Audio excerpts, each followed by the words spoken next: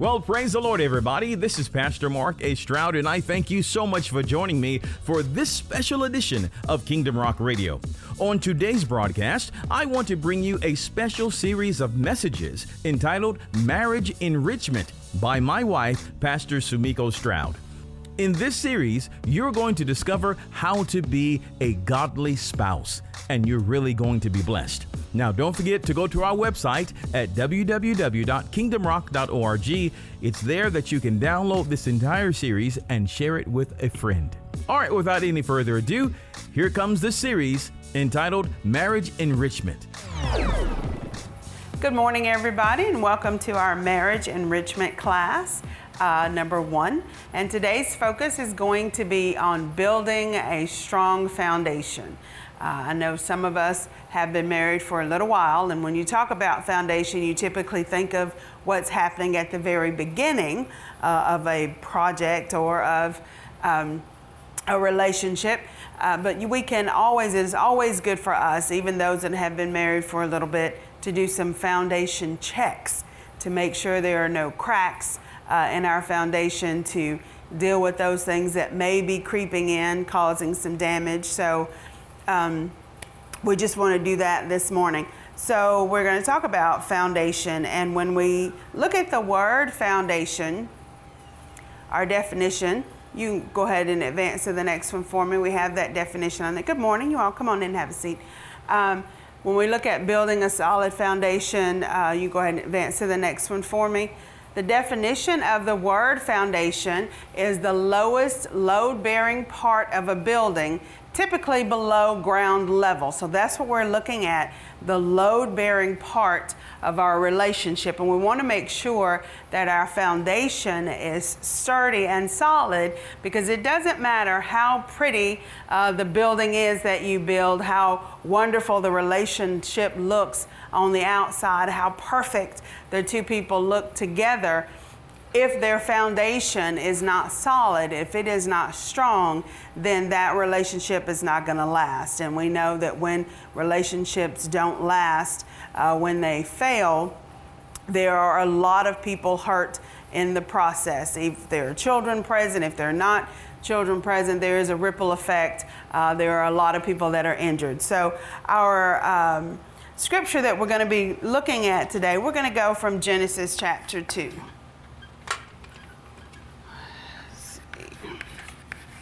Genesis 2, and we're going to be going verses 18 through 25, and we're reading from the King James Version of the Bible, and there's going to be a little bit of New Living Translation that we will throw in there as we go. But Genesis chapter 2, beginning with verse 18. And the Lord God said, "It is not good that the man should be alone. I will make him an helpmeet for him." And a New Living Translation, instead of helpmeet, has that as a helper who is just right for him. And that is so important, that your helper be just right for you. Because if they're not just right for you, they're not much of a helper, right? They can be more of a hindrance. Verse 19. And out of the ground the Lord God formed every beast of the field and every fowl of the air, and brought them unto Adam to see what he would call them. And whatsoever Adam called every living creature, that was the name thereof. Excuse me. And Adam gave names to all cattle, and to the fowl of the air, and to every beast of the field. But for Adam there was not found an helpmeet, no helper just right for him. And the Lord God caused a deep sleep to fall upon Adam, and he slept. And he took one of his ribs, and closed up the flesh instead thereof.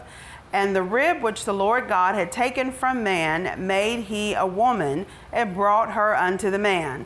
And Adam said, "This is now bone of my bones, and flesh of my flesh. She shall be called woman, because she was taken out of man. Therefore shall a man leave his father and his mother, and shall cleave unto his wife, and they shall be one flesh. And they were both naked, the man and his wife, and were not ashamed. Therefore shall a man, naked and not ashamed." So we're going to go and look at, our emphasis is going to be on verse 24. And what we're going to look at from verse 24 are the 4 pillars of our foundation. So if you think, most of the time you think of foundation, you think of a square, rectangular kind of thing when you think of a building. We're going to look at these 4 corners, and they're going to be our pillars for our good, solid foundation for our relationships, our laws upon which our marriages are built on. And when either one of these are compromised, then that's going to lead to some cracks in our foundation, which is not good for our relationship. So we're going to, let me erase some of this up here. So we're going to look at pillar number 1. When the Word of God says in verse 24, therefore shall a man leave his father and his mother. So our first pillar has to do with priority. Okay? We're leaving father and mother, which for most of us, now we don't have as many intact, so to speak, families as what historically we would have had. But historically, you would grow up in a home with your father and with your mother, and that is the first relationship, your foundation as a child. That is your most important relationship in your life until you meet and marry your spouse. So the law of priority tells us that, it says in verse 24, therefore shall a man leave his father and his mother. You are leaving what has been the most important relationship of your life until that point. You are leaving them to connect with your spouse. And so what that is telling us is that your marriage has to take priority. It has to be number 1. Your spouse has to take first position of all of your relationships. They don't come after your kids. They don't come after your job. They don't come after your parents, your siblings, no other relationship. Your best friend. We've been best friends, running buddies since we were 5 years old.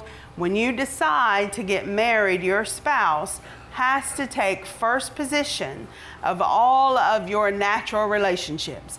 There is only one relationship that takes any precedence above that of your spouse. And what relationship is that? God. You're one with God. Because without our personal relationship with Jesus Christ, we are of no good to anyone, not even to ourselves. So that is the only relationship. Now, don't get that confused with your connection to your local church. That is not the same thing. Our personal relationship is the time that we spend in prayer and in study and in fellowship with God. It is not, I got to go to church and I'm putting my church ahead of my spouse because the preacher said that you're supposed to put God first. We do put God first, but that's not putting church first. So let's not get that confused. So we put our personal relationship with the Lord first, and then the very next very next relationship is going to be that with our spouse. And among our natural relationships, our spouse has to take first position. Now, sometimes when children come along, we tend to get that a little bit mixed up, and you'll hear people say, my children are my life. That's not good for you, and it's definitely not good for your children. It's too much pressure on them because children are your temporary assignment. At some point, they need to move away from you and start their own life and do their own thing. So they are only there for you temporarily, for you to nurture, for you to teach, for you to train, for you to prepare, for them to go out into the world and have their own lives. Now, when we put our children ahead of our spouse, which can be a common thing, it is a very common mistake for people to do.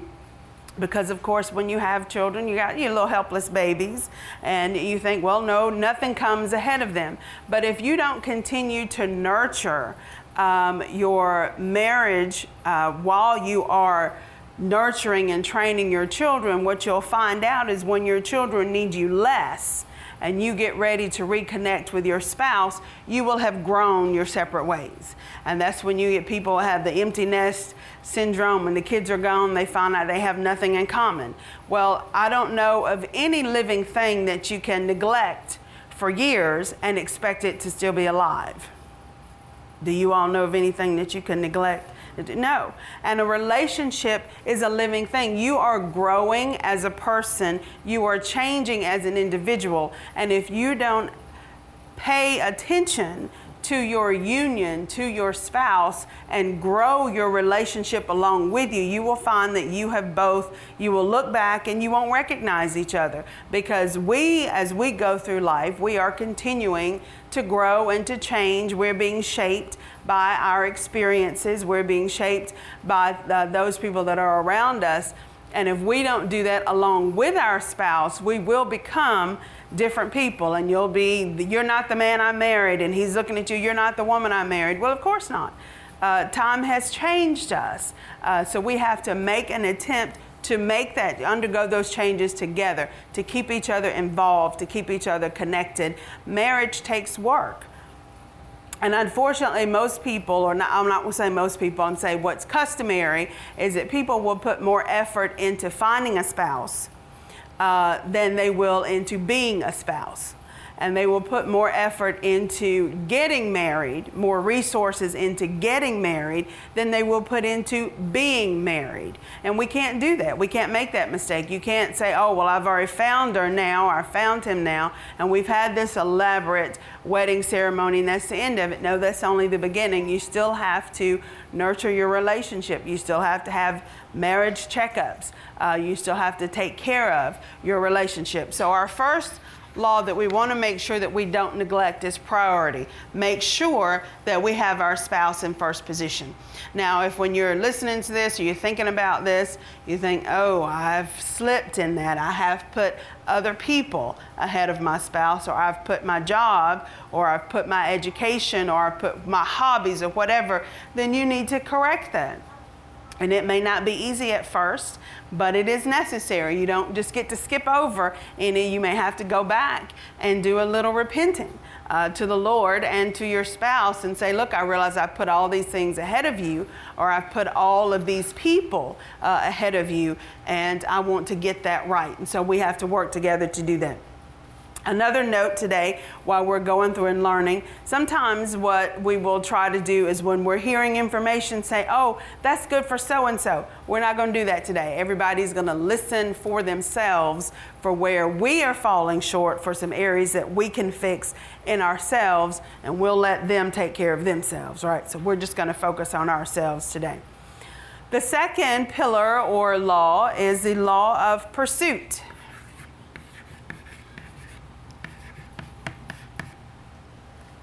And in verse 24, we leave his father and mother, that's priority. Our spouse is going to take first position, and cleave unto his wife. So we're going to leave up here, got to leave these people, and cleave, that means we're going to join to our spouse. And we're going to become as one. We're joining to them, and realize that, of course, it is more than, that wonderful feeling that you get when you fall in love. Sometimes that leaves. And if you were just hooked on that feeling, as the song says, when difficult times come, then you're going to be like, oh, well, I'm not in love with you anymore. Because you can be quick to make that judgment call and say, well, I don't feel it, so it must not be there. Love is a choice. And every day that you wake up, you can choose to love your spouse as the word tells us to, agape love, how agape love is. It doesn't hold records of wrongs. It's not, this sometime wishy-washy thing. Then it's not based on how they look or how they're behaving that day. But you have to choose that I am going to love my spouse today, and know what that means and what that looks like. It is a choice, and you have to choose to do that. You also have to woo your spouse every day. Every day is an opportunity for you to show them that of all the people in the world, I chose you. Ever how many years ago that was, and I'm still choosing you today. So you don't get to do nice things today and then think that's going to hold you for the next 2 or 3 weeks. Nope. Every morning that you get up, think about all the things that we do every day. You get up, every morning you wake up, and you don't say, well, I woke up yesterday, I'm not going to wake up today. That doesn't make any sense. You wake up, you get out of bed, you take a shower or whatever, you get dressed. Every day you don't say, well, I got dressed yesterday, I'm not going to get dressed today. You eat, you ate yesterday, you're going to eat today. You breathe yesterday, you're going to breathe today. Every day is a new thing unto itself. And every day you choose to pursue your spouse with that same vigor that you used when you were trying to get them, you need to do to keep them. Because they have options, right? We all have options. And we can choose that, you know, today I think I've been married long enough. Let me see what else is out there. I wouldn't recommend that. That is not a godly perspective, but that is the way of the world. And there are some people that are only attracted to people that wear a wedding ring. And you will become the most handsome man in the world when they see you treating your wife well. And they will pursue you because you are married. And so you have to choose, nope, I have already, this is the person, this is my helper that is just right. Remember, the Lord said that he looked and there was no helper just right for Adam. So this is your spouse. This is the person that you say that God has given you. Well, this is the person that is just right for you. That means that when the Lord looked at Adam, he looked at his past, he looked at his present, he looked at his future. He knew all of the experience that Adam was going to go through. He knew the purpose that he had given Adam, the job that he was going to have to do. And he looked at him and he said, okay, he's going to need a particular kind of woman that can be for him the kind of help that he needs. And from that, he created Eve and brought her to Adam. Isn't that nice? That Adam didn't even have to go out looking for her. He was just about his business, doing what God had called him to do, naming the animals, tending to the garden, and the Father brought him the help that he needed. Some of our troubles are when we just go looking instead of doing what it is God has called us to do and letting him bring those people to us that we need. And so when we have, we've gotten married, we're saying, okay, Lord, this is a person that is just right for me. Now, there are going to be opportunities for other people that may look right. They may smell right, they may act right, but you've got to know that the spouse that you have is just right for you. And the reason we have to entrust that to God is, I don't know what's going to happen in my future. I'm not even sure about some things that happened in my past that I haven't dealt with. All I kind of know about is my right now. And depending on when you ask me, I may be a little iffy on some of that. And so how am I supposed to know who's going to be the best fit for me? I don't have that information. I can't possibly make that judgment call. But the Lord can, because in one instance, he can see the whole range of Samikos from beginning to end, and all of the experiences she's going to have, and all of the wacky changes that she's going to go through. And he can see that, and he can see Mark, and he can see all of the things that he's going to experience and all the wacky changes that he's going to go through, and say, okay, this is the kind of help he's going to need. And he can put me in his life, which he did, brought me to him as he was at work doing his job, brought me to him and says, look, this person right here, this is the helper that is just right for you. For every age and every stage of your life, I'm going to put into her what you will need when you come into those situations, when you have those experiences. She's going to have what you need. She's going to be just right for you. Now, and the Lord can do that, and then he's going to say, now it's up to you to keep her. I'll bring her to you, but it's up to you to make it work from there. I can help you, but there's some things that we have to do. And sometimes we just depend on the Lord to do everything, don't we? Unless he's not doing exactly what we want, and then we get busy doing it all and don't let him do anything. But so he has brought that person into your life. Now it's up to you to pursue them. It's up to you to make a daily decision that I am going to woo my spouse. And you know how to do that. Obviously, if you have gotten them to agree to marry you, you know what to do. So we have to pursue. And that is a daily thing that we are going to do. We're going to pursue our spouse. Our next pillar is the law of possession. And I know you think, possession, what? Don't nobody own me? No, the law of possession. They shall be one flesh. And there's the beautiful songs, you are flesh of my flesh and bone of my bone. And, we say it in the marriage ceremony, and we say all of that. But what does that mean? Marriage is about sharing a life.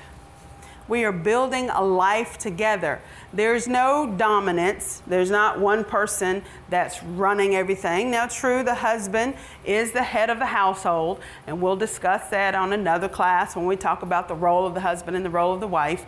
But he's not there to dominate her. Eve was created as an equal partner from the rib of Adam, from the side of Adam. She wasn't under his feet to be trampled. She wasn't from his head to rule over him, but she was to be an equal partner, a helper to him. And so he was not to be domineering over her. So there's no dominance in this relationship. There's no independence. There's no, this is mine, and I'm going to do what I want to do with mine, and you do what you want to do with yours. Nope. We are a team. It's a partnership. We're together. This union only works if we work together as one. We are sharing our lives. All those things that you used to do by yourself, you don't get to do those anymore by yourself. Now, yes, we all need to have some me time, but you shouldn't have more me time than you have we time, right? We're together in this thing. We are sharing this life. We are building this life together. And that's what marriage is about. We're equal partners, so there's no, there's not the whole thing of independence. And there are some couples, and I realize that there are some situations where if one of them is dealing with some issues or dealing with a habit, that you may have to have a separate bank account just to make sure that household bills are taken care of. If they're having some issues with money, that may be necessary. But if that's not the situation, it shouldn't be, this is my money, I'm going to pay this set of bills. And there are a lot of couples that do that. I've not ever understood it, but this is my money that I worked on the job, and this is my paycheck, and I will agree to pay these bills. And then this is your paycheck, and you agreed to pay these bills. That doesn't sound together to me. That sounds separate. Now, I would think, and what we chose to do is everybody brings the money into the house, you put it into a joint account, we pray, we take out our tithe and offering over that, and then we, do our bills. Now, just for the sake of convenience, typically one person will handle the checkbook, but even with that, the other person should always know what's going on. They should, at any time that they want to pull up the bank account, be able to see what's in there and where it went. And I encourage you to do that. You should. You need to know what's going on, because God forbid something happened to one. You need to know where everything is and how everything is handled and how everything is paid. And just to know what's going on, you don't need to have those kinds of secrets. You need to be transparent before each other. You need to know, to be able to, to see what's in there. So with the law of possession, we are sharing a life. We are doing things together. And I encourage couples to do things together. Sometimes that may be challenging if one of you likes things that the other doesn't like, which typically is going to be the case, right? Because you are two different people. So I didn't know much about the world of science fiction before I got married. I know quite a bit about it now. So we have TV time together. We will switch out. We'll watch something science fiction related. Sometimes I have to sit through a little bit more of the action movies when I'm like, I don't want to see another person get shot. Are they not all dead yet? but I can do that. I can deal with the fast cars, and I can deal with the whatever. And then sometimes he'll have to sit and just watch a comedy with me, or a romantic comedy with me, or something, because I am more geared toward movies where I can see relationships progress. I just like to look at that kind of thing. And so he will, and we will both find that I enjoy some science fiction, and he enjoys some romantic comedies. He has a couple of them that he has made us watch over and over, and I'm like, okay, I'm done with that one. We can move on. So we do things together. When he decides he wants to go out and shoot his bow and arrow, I don't always want to go outside, but sometimes he'll be, honey, I want you to come out and watch me shoot. I'm like, okay, I can do that. You know, and when I have my things, and I'm like, I want you to come and be a part of this, enjoy this moment with me. And so that's what we do as a couple. We are one flesh. And when you think about that, I don't intentionally do anything that's going to cause me pain, right? Most people, when you're in your right mind and functioning clearly, don't do anything that's going to cause your natural body any pain. And when you look at your spouse as an extension of you, then you're not going to purposely do anything to them that's going to cause them any pain. Because when they hurt, you hurt. You should hurt, because they are one with you. When they're having a problem, it's not their problem, it is your problem. You're a team. You don't let people talk about your teammate. You don't let people disrespect your teammate. You don't go out and disrespect your teammate. If you're having issues at home and you need somebody to sit down and talk to, well, then you pray and ask the Lord to show you who you can confide in that's going to help you. But you don't go around bad-mouthing your spouse to everybody. I don't ever want to hear about any negative thing about somebody's husband or wife. Why is that? Because, and we had this experience. We had a lady, we've had it more than once, a lady who came and she never had anything good to say about her husband. Now, I knew her. I didn't know him. I had a relationship with her, but every time she was around, it was always, oh, and I would think, oh my God, this man is terrible. Why would you ever agree to marry him? And then I'm like, what is wrong with you that you would have said yes to that? And then when I met him, I realized, oh. At first I was upset. I mean, I was like, I wasn't very nice to him, because all I have is all this, you know, how he's been and how he is. But then after I'd stopped hearing all of that and I just spent time and got to know him, I realized, oh, he's not the problem. She's the problem. I'm not sure why he chose her.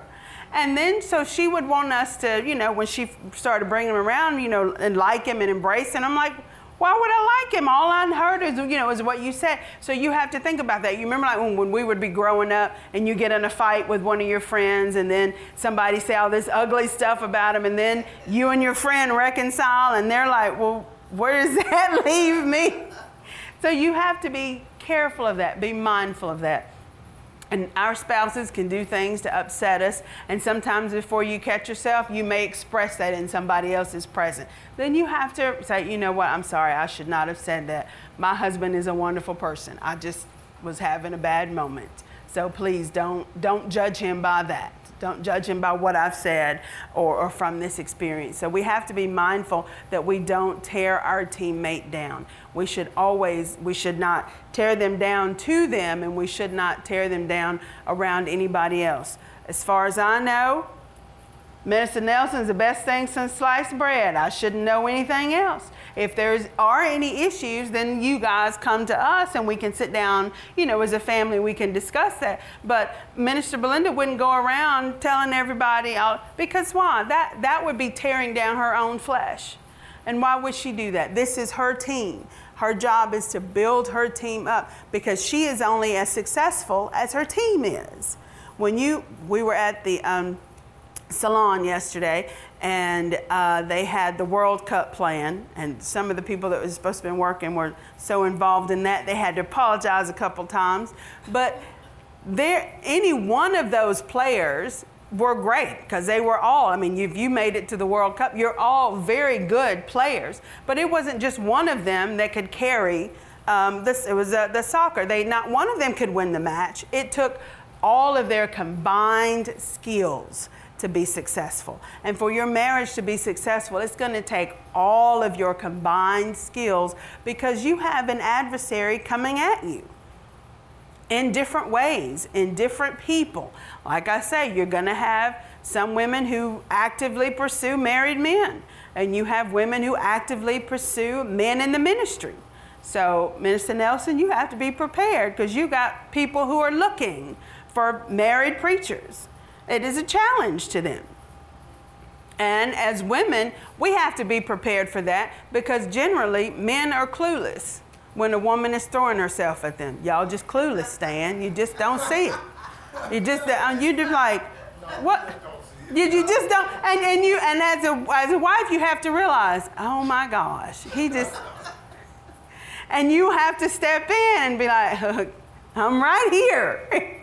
So, we have to be mindful of that. And as women, we have to be careful as married women how we present ourselves to the world, because it is very difficult to find clothing as a woman that is not look like you got your things available for purchase is what you look like. Everything is either low cut or too short or too tight, just very revealing, because that is what the way of the world is. Women put it all on display. And to me, I'm like, if it's on display, I should be able to touch it if I want to. I should be able to take it home if I want to. It's on display, it's available. And so we have to be mindful of that, because men are turned on by sight, that we don't make ourselves look like we're available. Now, the challenge for that is that you still want to look attractive for your husband. You don't want to walk around in a potato sack, not when everybody else is, cut low and popping out. You want him to remember you got that at home. You may not see it out on the street, but you got it at home. So you have to be creative about that, but we have to be mindful of everything that is around there. So there are enemies coming at us at every turn. Marriage is just extremely under attack. You have not as many people that are getting married. They're just choosing to live together because they've seen marriage play out in such a bad way. They haven't seen good examples. And Christian marriages have been no exception. And so we have to work hard, because we're supposed to be, our marriage, a Christian marriage, should be an example to the world of the relationship between Christ and the church. And it hasn't been. And so we have to make sure that it is. It is another way for us to be a witness of the gospel. And so we have to be careful about that. So it is a shared life thing. We need to share our lives together. There should not be secrets between husbands and wives. If it is, I don't want him to know what I got him for his birthday, that's one thing. But if it is, who is that texting you? Oh, don't worry about that. Oh no, that's a problem. You should be able to pick up their phone. My husband, I could pick up his phone and he's got password protected stuff on there, but he never has anything on it that he hasn't shown me. Like I know his whatever code to get into his phone. And we had an incident where there was something going on and I had to tell somebody, well, if you don't want him to know, then you don't need to text me, because at my house, when there's a text message come in, whoever's closest to the phone, I'm like, could you pick that up and see what that's about? The phone is ringing, can you answer them and see what they want? So we have that. Now, because of our professions, there are sometimes when he counsels people that I don't need to be a part of that. And that information is between him and them. That's different. That's a counseling session. And it's not ever between him and a woman. It may be between him and and a guy that needs some counseling, another pastor, or somebody else that he's one of his prayer partners or whatever. That's a different situation. And I know that if I needed to know that information, he could tell me as much as possible without betraying their confidences. But we don't generally have secrets. And if I, on the odd chance, chooses to be someone's attorney, then there's information in those consultations that I'm not at liberty to share with him, but he, whatever general information that I can share, we do. So because of the nature of our professions, there has to be some things that we don't share.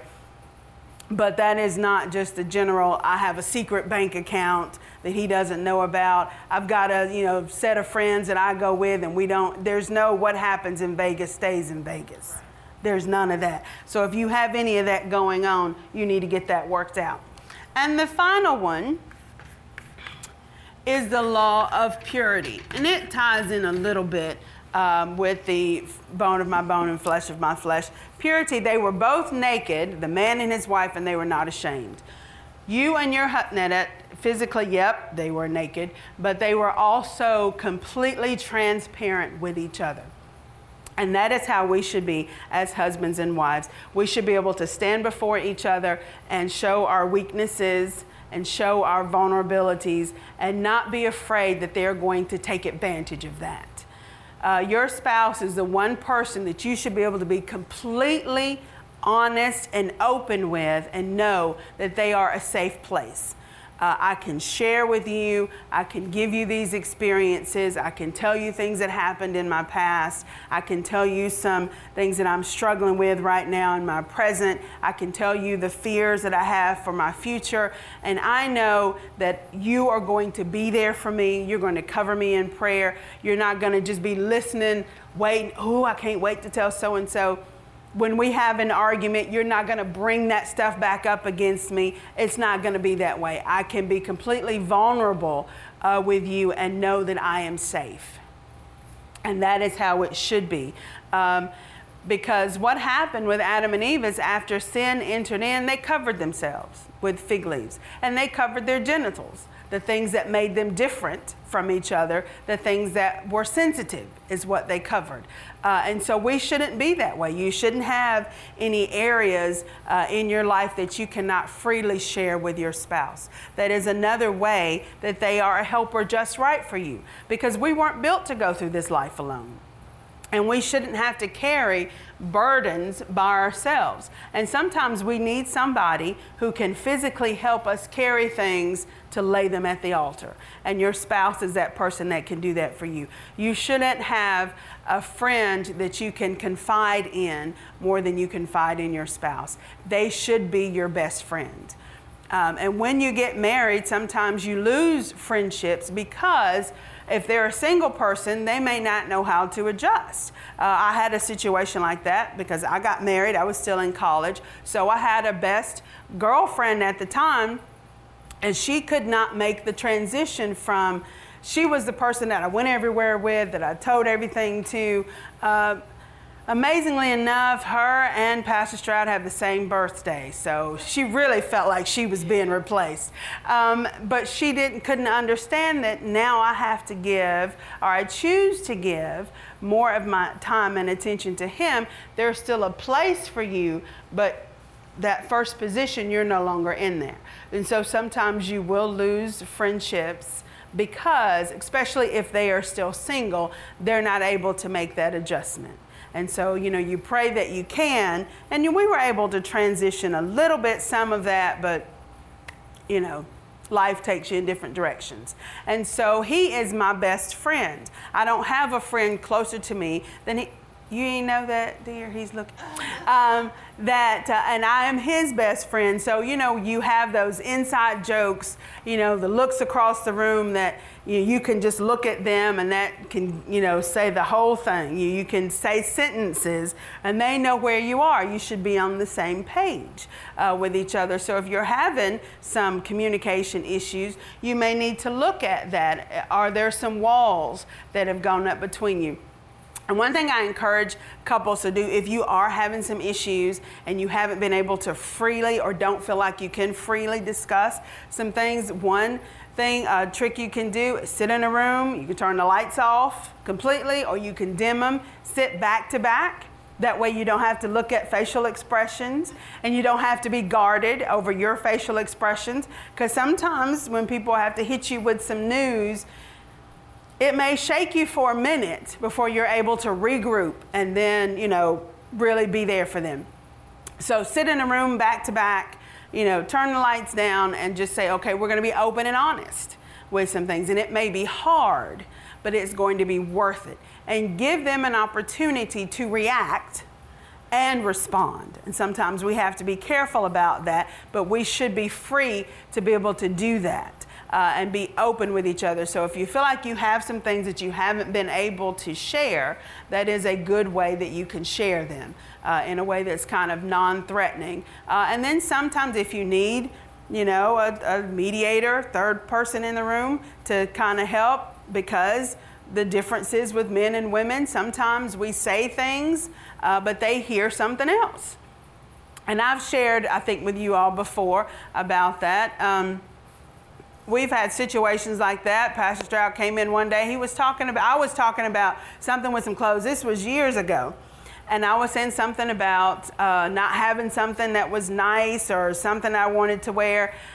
And I was just, you know, generally saying, because sometimes you just get put out with, you know, what you got in your closet. Well, what he heard was that I didn't think he was a good enough provider, that he was bringing in enough money that I could go and buy nice things.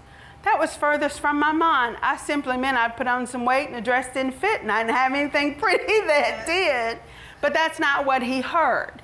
And in the same situation, he came in one day and he made a comment about something in the house that wasn't just right. And what I heard was that you are a terrible housekeeper and homemaker and you really need to get your act together. Now he didn't, I didn't tell him that's what I heard. I just acted accordingly. You know how when all of a sudden the room gets cold and you're like, what is up with them? That's a tip that they have heard something that you may or may not have said. And so you have to be able to openly share with each other. Now, for the next few minutes, we're going to talk about some things that can cause cracks or chips in our foundation. Now, if we, of course, don't have these 4 pillars together, we're in trouble. But one thing that can chip away at our foundation is unresolved issues. You have hurt each other in the past, because we all have. You've said something you shouldn't have said. You've done something you shouldn't have done. And time just kind of went by and you didn't work that thing out. And so now you have unresolved issues. And when you have those unresolved issues, you start to put walls up. You may not always know that that's what you're doing, but you start to put walls up and the intimacy between you suffers. Now, intimacy, that's not just sex. I mean, because there are plenty of people that can meet somebody, clearly, based on the way the world is today, meet somebody in the club, do with them in the bathroom, and then go home. There is no intimacy there. So intimacy has to do with more than just that. That's that close familiarity between you. Nobody knows your partner, your spouse, the way you do, because you've spent time with them, you've had experiences with them, you've shared things with them, you are intimate with each other. When you have unresolved issues, it starts to eat away at that intimacy. They don't open up to you, you don't open up to them. They don't share their life, their dreams and goals. They don't share their fears with you, all of that, and you aren't as close.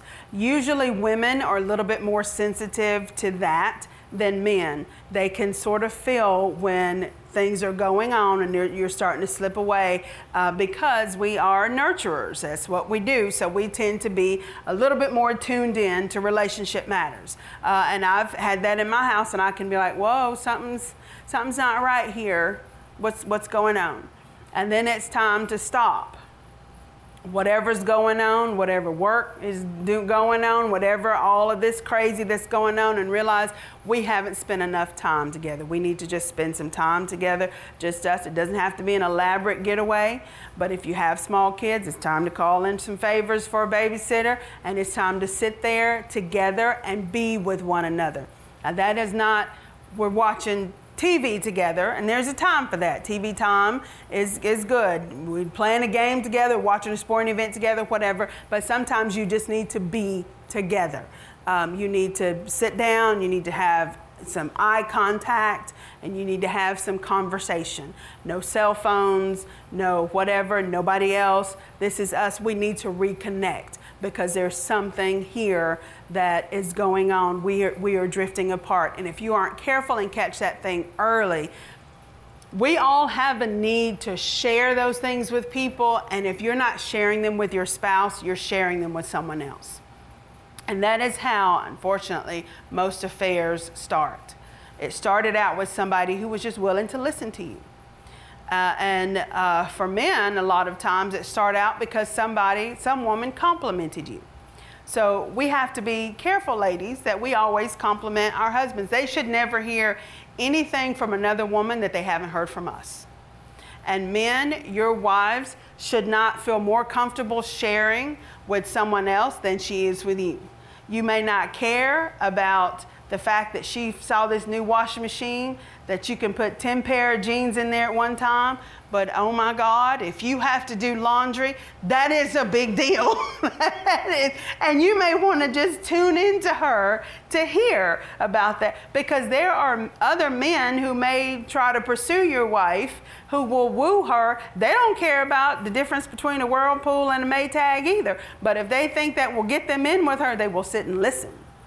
So you better make sure you sit and listen between the differences between liquid fabric softener and a dryer sheet. You're going to want to know that because it's important to her, right? So we have to make sure that we do those things. And when we see that there is a problem with the intimacy, when there are some walls, be mindful, be sensitive to those things. You know, just a little check-in. And you can do that every day, a little check-in. We good? Need to talk about anything? No? Just some, look them in the eyes. Just for a couple minutes a day. Look them in the eye and just have some quiet time where you are just focused on each other. And the rest of the world doesn't matter. Because remember, if your team is not strong, then you are not going to be at your best to do what you need to do. Your helper is just right for you. Communication is definitely a must. You have to, and communication is not just talking, but it is also listening. And not listening just to respond, but listening to understand. You're going to have different points of view because remember, before you were married, you were two individual people. And you had a certain way of doing things. Now, most of us, when we do things a certain way, we figure we do it this way because it's the best way. And so I've been doing it this way forever how long, and I think this is the absolute best way to do it. Well, guess what? They've been doing that a different way, and they think it's the absolute best way to do it. And so you have to be able to hear each other's point of view. Look at it from my side. Don't be one of those people who in a conversation, you're listening like double Dutch. You're just waiting to jump in, to get your turn, to say what you have to say. No, that's not what you're doing. You are listening because you sincerely want to hear them and you want to understand what it is they're saying. That creates a different atmosphere altogether, and it makes it easier to open up when you know that the other person is not sitting there judging you or trying to get their witty response ready, but they are just listening because they really want to hear what you have to say, and they want to understand what it is you're talking about.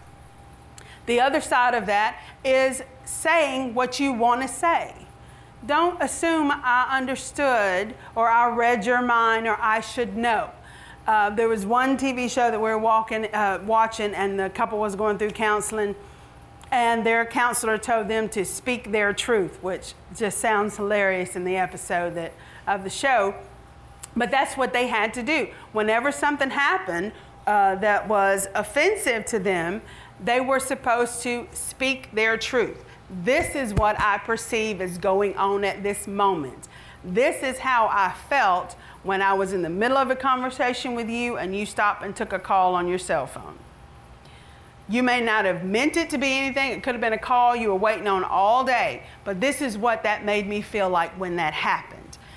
Sometimes we don't say, do we? We just get offended and we walk away and walls come up. But that's not allowed. Get offended, sure. But then you need to say, I was offended when this happened, and give them an opportunity to address that, to either, let you know, I'm sorry, I was not aware that is what happened. I will correct that behavior. I won't do that again. Or they can express to you, and that way you can leave that offense at the altar and you can move forward as a team, as a couple. But if you never say what has hurt you or what has offended you, you're not giving the other person an opportunity to respond to that. And that is unfair to them. So when there's something going on, you need to speak your truth. Now, you need to, of course, be open to hear them. And sometimes, when we speak out of our hurt, we may, when you're hurt, you say things in a different way. And it may be sharp, and it may be however, but as the person that's hearing it, you need to be aware and be able to recognize when your partner is being vindictive or if they're just hurt, and be able to deal with it accordingly. But you always have to speak what's going on and then listen to understand and not to respond. And that is one way to keep those walls from going up that can be cracks in our foundation. So we want to make sure that. Also, another thing that can cause cracks in our foundation is a lack of vision.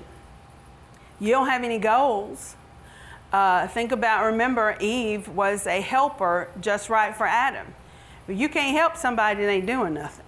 So you just gotta, and there's just no other way to put that. So men, you gotta have some goals.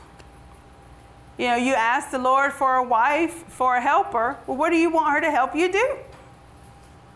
You need to have some goals. You need to ask the Lord, what is my purpose? Where is the garden that I'm supposed to be tending? Where are the animals that I should be naming? I should be giving purpose to something. I should be doing something. What is that? Because you've got this helper over here. She needs to be doing something. And if you don't have something for her to help you with, well, then she's just going to do something else. And you're going to think, well, she's not supporting me. Well, what's she supposed to be supporting you in? You haven't told her anything. So you need to make sure that you get those instructions from the Lord and that you share them with her. Visions not only for your, maybe on your job, if you're in ministry, vision for your ministry, definitely vision for your family. You should have visions for your household. What do you want this household to look like? What do we want to do as a family? Where do we want to go? What do we want to accomplish? And then you can have regular checkups to see how are we going. Think about when our kids are little, they're supposed to go to the doctor once a year. And when they go once a year, they check their weight to see if they're gaining weight. Well, they check their height to see if they're on target for that. When they're little, they check their head circumference, I think, to see if all that's growing. And they ask you, what have they been eating? What kind of activity are they doing? How are their social skills? Because they want to see if everything is progressing as it should. And the only way they can do that is that they know what a child at this age should look like. Right? They have a vision and they see where your child compares to that vision and they put them in those percentiles. Well, if you don't have a vision, this is what our family should look like, then you don't know when it's gone off the rails until it's too late. So you need to have a vision, something to look at. And you can, physically write it down and put it on the wall or do something so that you will know at different checkpoints whether or not things are going as they should. And then you won't have this thing where you wake up one day to look over at your spouse's side, or you come home from work one day to realize your spouse has cleaned out their closet and gone and taken the bank account and they're gone. And you're like, well, what happened? I didn't even know we were having any problems. You missed all kind of signs by then. And we don't want that to happen. We pray that you have been richly blessed by today's message. Remember, if you would like to hear today's message in its entirety or hear the entire series, just go to our website at www.kingdomrock.org. That's kingdomrock.org. You can also subscribe to our podcast and get it on the go. And if you have a Roku device, make sure you search for Kingdom Rock TV. In there, you will find this program and so much more. We would also love to see you in a live service. Just go to our website to get the details at www.kingdomrock.org. Until next time, remember that Jesus loves you, and so do we. Choose Him as your Lord today. Only He can make a way.